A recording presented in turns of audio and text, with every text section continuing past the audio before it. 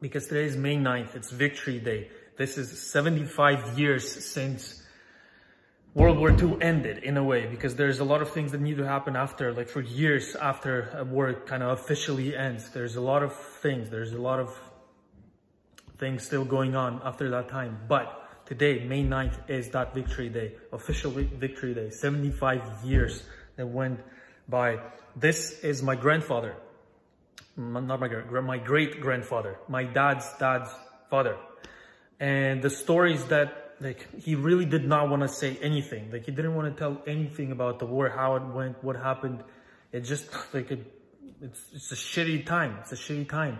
And what we have, like, the most important thing that we need to all remember is that everyone that lived at that time, 1930s, 45, like, all of that time, all of those people, everyone in the world, they all wanted the same things that we want right now.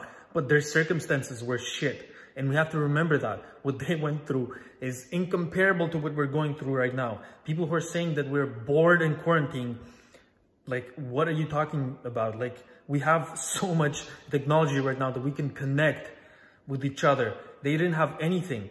Like, not that they didn't have anything. There was a freaking world war going on. People were dying, like, in masses. And listen, we have to remember that. We have to remember what they went through. And they were the same people as us right now, wanting the same things. Happiness, health, and success for themselves, for their family. We have to remember that. And we have to share the stories that we know from our families, from our family members, that from other family members. We just need to share that and remember that, because it can change our perspective on life. And we can live a better life today, because we, like, those people who lived that, they deserve that we live a better life today. They fought for it. And I wanted to share a few stories of my great-grandfather that, like, could, like, movies like Die Hard 17 can be based on what he went through. And I'm sure, like, your great-grandparents or your parents also went through things. There's so many, the millions of people went through, like, and can share their stories. But I wanted to share my great-grandfather's story, that once he was standing inside this soil-based covering, like, where radio people would, like, you know, you've probably seen that in movies. And he just all of a sudden got up, started walking away, opened the door, and was in the door ledge. And all of a sudden something hit that little hut that they had, the ground hut, and then exploded. 4 men, 4 radio people that were inside there making communication stuff, they all died. My great-grandfather survived. No idea how. Like, it's a miracle. He was just standing in the door ledge. And another story is that he was wounded. Like, that man was full of holes, like, all of his back. Like, I, as a child, remember him, but I don't remember his body. But my father used to tell me, like, he was full of holes, like, full of, like stitches. He's, like, I don't know how many stitches. Yeah, like, it was crazy. And he was wounded, and he was being carried by, like, the 2 men. Like, you know, in that, like, soccer field, when someone gets injured, they put you, like, you're lie down, and there's one person in front, one in the back. I don't know what it's called, like, that thing. It was scary.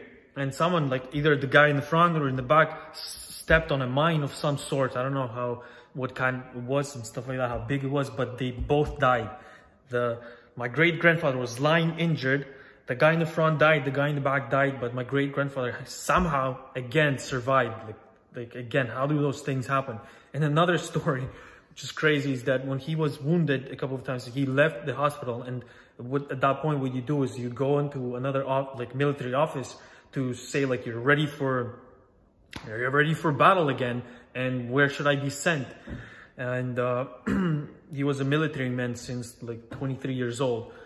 So after being wounded, he went to the military office, and, like, and at the same time, he had a few more weeks to, like, kind of a vacation to, like, recuperate. And he was trying to search for his family members, and his son and wife were in a different city, and he didn't even know where they were. And also at that moment, my grandfather, the son of my great-grandfather, was at home with his brother and mother, and he and his brother were sick, like, really sick. He was probably, like, around 6 or 7. And he just, like, because he was sick, he was, like, tired, and he just asked for his dad. No idea where his dad was. And his mom the wife, my great-grandfather, like said, okay, I'll go search for him. No idea where to go. Probably the hospital, probably a military office. Just another try to figure out where her husband is. And she's walking, and all of a sudden, my great-grandfather is walking like towards her. He's in that city, same city. They meet. Like, come on, how does that happen? How do those little connections happen? And I'm sure a ton of other things happen like that with other people, but it's honestly like sometimes you watch movies and think like, wow, that's impossible. Did that happen? And that's real life. Those things happen. He didn't die the first time. Thorledge didn't die the second time. No idea how. I don't know. He might have been made out of steel. I don't know. And yeah, and then all of a sudden the wife goes to like, promises the children, yeah, I'll go find him, goes out and accidentally, fully accidentally finds her husband walking. Crazy, crazy times. And try to remember, if you share your story, ask some people. If you're just by yourself sitting in home, Google it. Read the history that actually happened at that time. And there's no room to whine, to complain. We just have to do our best in whatever moment we're going through right now.